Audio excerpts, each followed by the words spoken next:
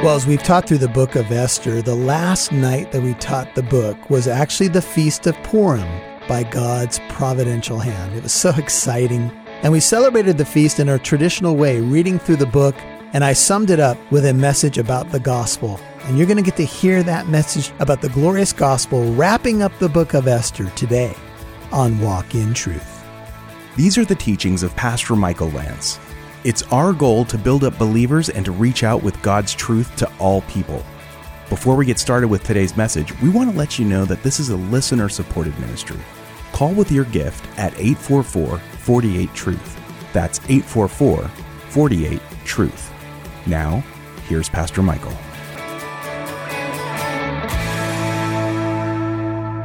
The story of Esther is a story of the gospel, you could say foreshadowed.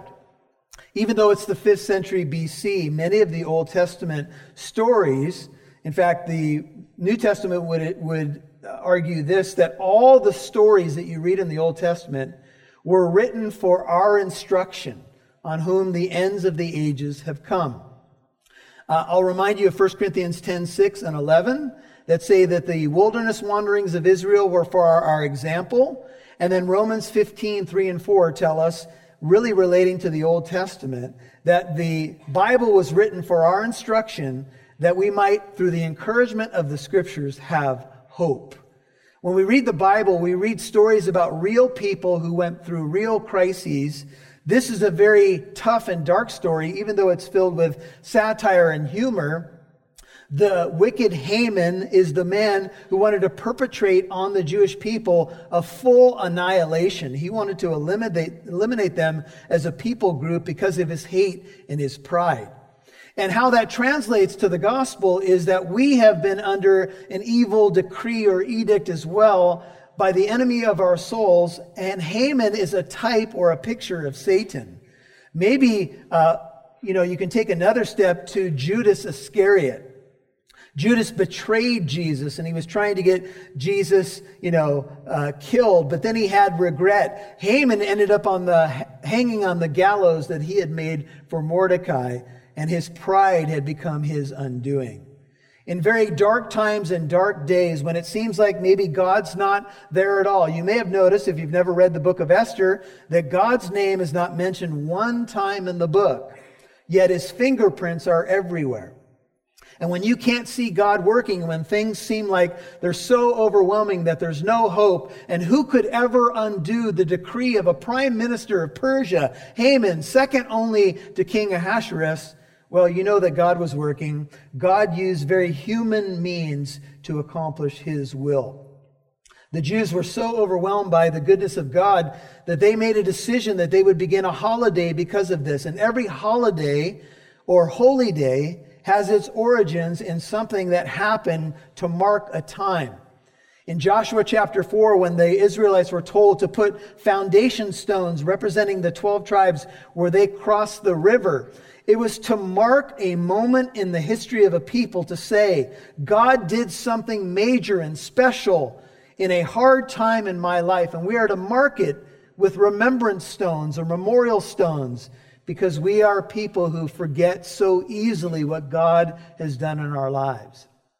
In fact, I would tell you, from one day to the next, sometimes God can do something miraculous, and it doesn't take us long to forget how faithful God has been. And so every Sunday we come together, every time we come to the Lord's table, we celebrate the goodness of God. We are on holiday. We are celebrating Holy Day, if you will. And as we approach now quickly what we call the Passion Week, when we will celebrate Palm Sunday, and we'll remember, maybe not celebrate Good Friday, and that will lead us to Easter Sunday morning. Christians, remember, we mark the time, and we mark it in a very similar way to how the Jews celebrate the Feast of Purim. Some Jews fast during the feast, and then they feast. And the weekend that's coming up for us, Good Friday and then Resurrection Sunday morning, is really a time where we might think it appropriate to fast, and then Sunday morning is the appropriate time to feast. And what I want you to see from Esther all the way to the gospel is the gospel in miniature. The book of Esther is about dark times, unthinkable situations, and deliverance coming from two really unexpected people who were not religious clergy. They were not well known. They really arose from obscurity. They arose from the ashes to change a nation. And can I challenge you tonight to dare to be a Mordecai? Can I challenge you, no matter where you work, how old you are, what your station is in life is, whether you're a person who, goes to a church or you're in some sort of full-time ministry or whatever it may be, can I challenge you afresh to take your stand like Mordecai and Esther did? Esther was certainly afraid. And she made some excuses. She said, look, I haven't been summoned and I don't know what's going to happen. But the king extended the scepter of grace, and Esther took a stand. And Mordecai and Esther, I want you to see, did it together. They were able to accomplish something great together. What would have happened to the Jewish people had Mordecai not been there? What would have happened to the Jewish people had Esther not been there? Do you know that one person in a nation or even in the world can change the entire course of history for good or for ill, depending on whether or not they're willing to stand by the strength that God supplies? Have you decided who you want to be? Have you decided that God could use you in any setting, in any context in which you find yourself for His glory and for the good of others? That's what your life's all about. Your life is to be used to glorify God. And so Queen Esther, 929, the daughter of Abihail, with Mordecai the Jew, wrote with full authority to confirm the second letter about Purim. Mordecai had put it out there to the Jews, and now she confirmed it. By the mouth of 2 or 3 witnesses, every fact is confirmed. Matthew 18:16. And so the letters went out. They sent letters to the Jews, chapter 9, verse 30, to all the 127 provinces of the kingdom of Ahasuerus, namely words of peace, shalom, and truth, ameth. Words of peace and truth. Man, that's what the Bible is really all about. And they established these days of Purim at the appointed times, just as Mordecai the Jew and Queen Esther had established them for them. And just as they had established for themselves and for their descendants with instructions for their times of fasting and their lamentations. And the command of Esther, or Esther's decree, established these customs for Purim, and it was written in the book or in the archives. Somewhere along the way, parents, you and I are called to pass along the truths of the Bible. And Deuteronomy 6 tells us that we're to do that when we walk along the way. We're to do that. We're to write them on the doorposts of our homes. We're to put Scripture into the hearts of our children. And when they ask you, why do we go to church? Or why do we eat the matzah and drink the cup? Why on Good Friday does it seem like a solemn event, and then Sunday morning we're celebrating? Why do we do this? Why does our family do this? Why do we do this every Sunday? There are some things that should be obligations. Yes, they should come from the heart. Yes, they should be done out of joy. But our society has largely lost what it means to be obligated to something to remember. That's why the Jews have 7 feasts plus 2 others that we mentioned, Hanukkah and Purim, that puts us to 9. Throughout their calendar year, they are really obliged to remember, and we need to do the same. We are to do this, Jesus said, of the elements of communion in remembrance of Him. God says, don't forget. Don't forget why you're here. Don't forget where you're going. Don't forget that your life has divine purpose. My providence is working even when you can't see it. And so the king, as governments do, he laid tribute on the land, chapter 10, verse 1, on the coastlands of the sea. And the book ends not with Esther, but with a focus on Mordecai. But they needed to do this together. All the accomplishments tend to of his authority and strength, the full account of the greatness of Mordecai, to which the king advanced him. Are they not written in the book of the Chronicles of the kings of Media and Persia? For Mordecai the Jew was second only to King Ahasuerus, and great among the Jews, and in favor with the multitude of his kinsmen. He was one who sought the good of his people, and one who spoke for the welfare of his whole nation. When our story is told and the last chapter is written, there's going to be an epitaph written about you. There's a story that's going to be told. You are not going to live here forever. Each of us have a dash between two dates. We are born and then we die. And our life is lived for, hopefully, the welfare of others. We are to consider one another, Philippians 2, as more important than ourselves.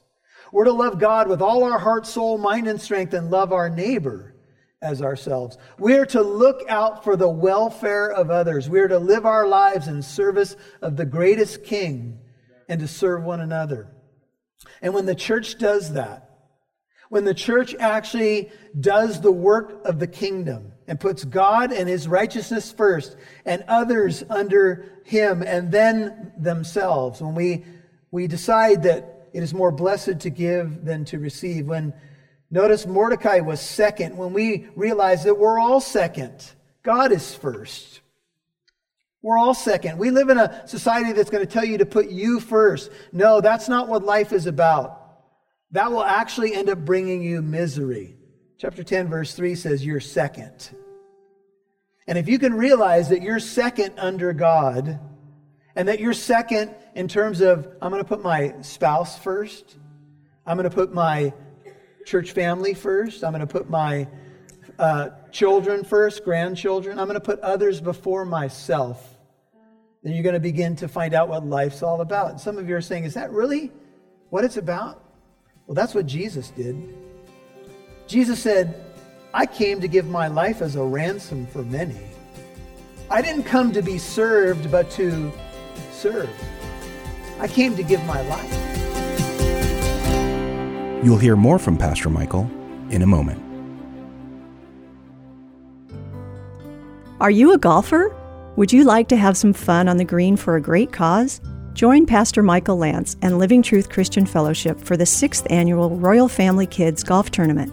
It takes place on Saturday, May 11th at the beautiful Dos Lagos Golf Course in Corona. Royal Family Kids is a camp for children in the foster care system. This summer, they get taken to San Diego and spend a week having fun and being showered with love. Since many of the children have never even experienced a birthday party, this camp makes sure to throw them one. Just one of the many ways kids experience the love of Jesus at the camp. Your participation in the golf tournament makes it so another local foster child gets to go. Register today by calling 844-48-TRUTH during regular business hours or visit walkintruth.com.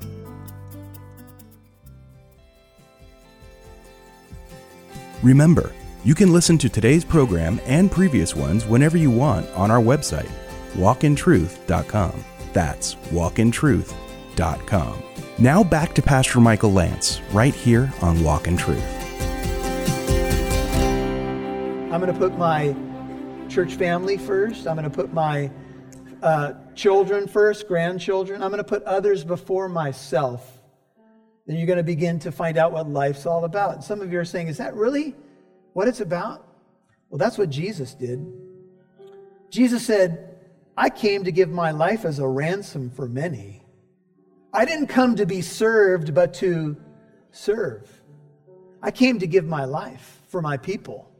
I came to rescue my people from a dark decree of death, to be betrayed by Judas, who said he was my friend, to be denied by Peter, but to know that when I was dying on that cross, I was doing it for the welfare of my people. I was doing it to save my people from destruction. You see, the story of Esther is our story. It's a story about a Purim people, a people now who can celebrate the feast in joy and gladness because the battle has been won. Amen? Jesus Christ defeated principalities and powers at the cross. He defeated Satan. He defeated death. He took your punishment, and he was hung on a tree, just like Haman was. Haman deserved to die on the gallows that he had created for Mordecai. Jesus didn't deserve to die.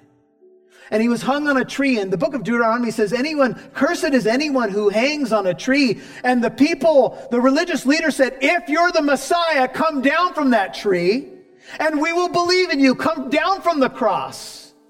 But he couldn't come down from the cross because he was taking the punishment that we deserved at that cross.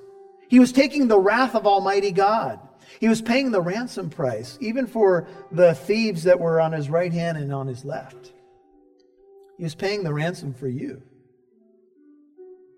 And when the tomb was empty on Sunday morning, the dejected disciples and all the followers who were in mourning on that Good Friday and leading into that Saturday began to hear the happy news.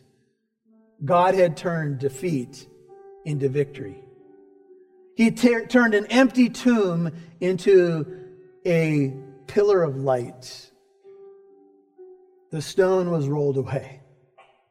And because he lives, I will live also. See, these stories were written for our instruction, upon whom the ends of the ages have come.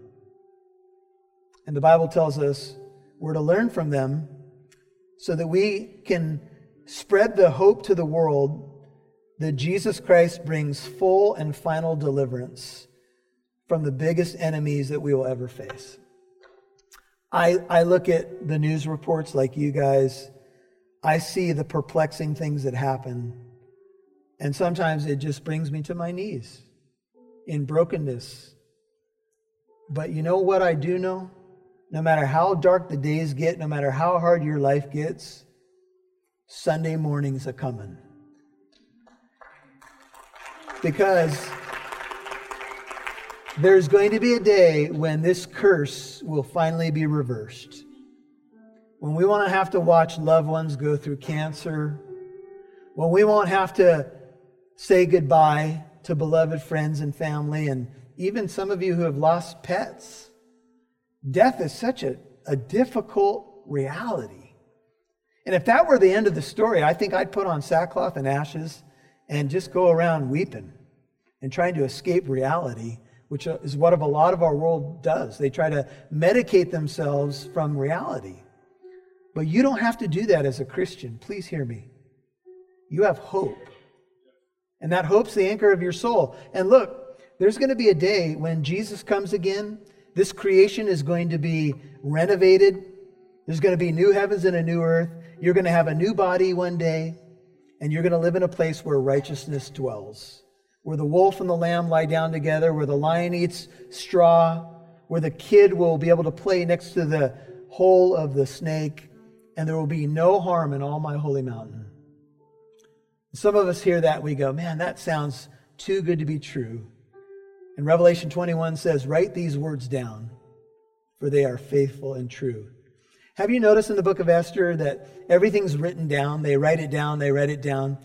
I was listening to another pastor and he was saying, look, we should write more stuff down so that our children and grandchildren know who we are and what we believed and what we fought for. It wasn't that long ago that I was in a city council chambers in the city of Corona. We were fighting that in God we trust be on a plaque in the city council chambers. And it was not a pleasant meeting, and it was hard. And there were some people who were against us. But it happened. And maybe in 50 or 100 years, somebody's going to ask the question, why is that there? And who were the people that fought for that? Or why is there a building on Arsenal in this little neighborhood, and who used to go to church there, and who were the leaders, and who were the elders, and who were the pastors, and who were the kids that grew up in that church that became the leaders and the missionaries and the pastors, who took the baton of the gospel and decided to be Mordecai's and Esther's and Daniel's and Joseph's in their day. Would you hear and believe that you can be that? Some of you don't think you can. But you can do all things through Christ who strengthens you. I'm the last guy that should be standing at a pulpit. I did really not know the Lord at a young age. I had done a lot of wrong things. And in my early 20s, God called me. And from the moment that He called me and saved me and my wife at the same time, I felt an immediate tug to preach His word. I didn't know what that was going to look like. I didn't know how that would play out. But I'll tell you this, God is faithful. Trust him. And if you've not met him, and I know the room is filled with a lot of Christians, but if you don't know Jesus, you don't know the hope of that deliverance in Christ, that victory, then you can know him right now. So would you pray with me? Father, thank you for tonight. It's been a fun night, a different night, but it's been great. Thank you for this wonderful book of Esther. May you encourage people tonight that there is hope in Christ. That hope is never going away. You are faithful. What you started, you will finish. We know how the story ends, and so when it gets bumpy, help us to hang on. You never let us go. If you've not met Jesus as your Lord and Savior, something like this simple, Lord, pray it if it's you. Lord, I want to know you. Thank you for coming down to save me. Thank you for dying on that terrible cross for me. Thank you for rising from the dead. I put my trust in you. Would you renew my hope? Would you give me strength to live out my days according to your will? Help me to be a Mordecai. Help me to be an Esther in my generation. Help me to be brave when I feel like I want to crawl into a hole. Help me to stand when I feel like I just want to run. Make me strong in you. Lord, for this blessed, beautiful congregation, would you bless them and keep them? May your beautiful face shine upon them. Those who have prayed that prayer tonight or rededicated their lives or just needed some extra hope tonight, may you bless them. In Jesus' name I pray. Amen. You know, in Jewish circles, often when the blessing was given, the hands would be extended out. And the idea of blessing has the idea of the hand that covers. And it's this picture of, Lord, would you cover this person? Would you bless them from the sole of their feet to the top of their head? Would you give them shalom? Would you give them true peace, a peace from you that passes understanding? Well, I pray that that blessing extends to you, your family, your walk with Jesus Christ.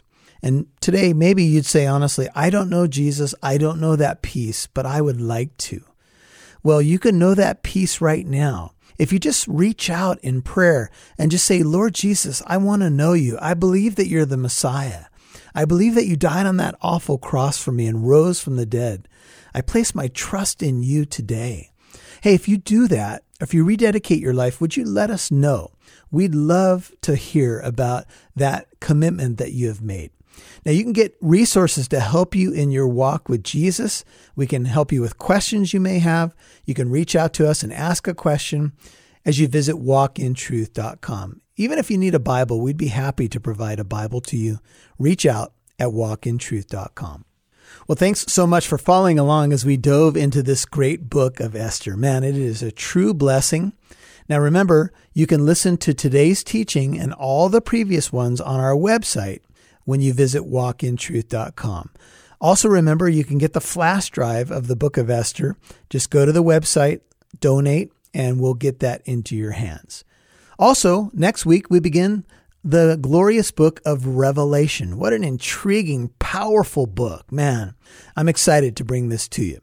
Hey, what are you up to this weekend? Are you a golfer? Maybe you'd say, man, I'm a hacker. Hey, I can relate. Sometimes my golf game's good. Other times my ball, instead of being in green pastures, it goes into not so still waters, if you know what I'm saying. But, you know, golfing is a lot of fun, especially when you're playing a best ball tournament. Hey, we have a best ball tournament coming up for Royal Family Kids Camp. And it's going to be at Dos Lagos Golf Course. It's a great course in the city of Corona.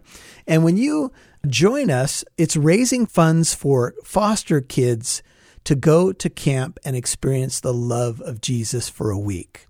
Many of these kids have lost everything. They've not even celebrated a birthday before. They've been kind of lost in the system, and people are trying, but this camp really means a lot to them.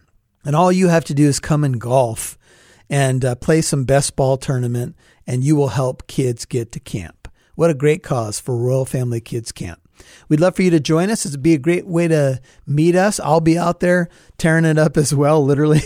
You can visit walkintruth.com. See the info as you go to the website. Again, walkintruth.com. Come out and join us for this golf. It's going to be awesome. Also, if you're not in fellowship anywhere, make the trip out to the city of Corona and come and worship with me and the great church family at Living Truth Christian Fellowship. We would really love to meet you, and I'll buy you a donut. It's really free, but I'll give you one. Now, the church is Living Truth Christian Fellowship. It's in the city of Corona at 1009 Arsenal Way. Some people are wondering why I always bring up donuts. I really try not to eat them, but hey, every now and then. Anyway, services are at 9 and 11:15 a.m. Childcare is provided. We have a great youth group at the second service. We have things for the kids at both services. I would love to meet you. I'd love to meet your family. So come this weekend. Click on the Visit tab at walkintruth.com and you can learn more about the church fellowship Living Truth in the city of Corona. See you then. Now make sure you tune in on Monday as we begin the glorious book of Revelation. Until then, God bless your weekend.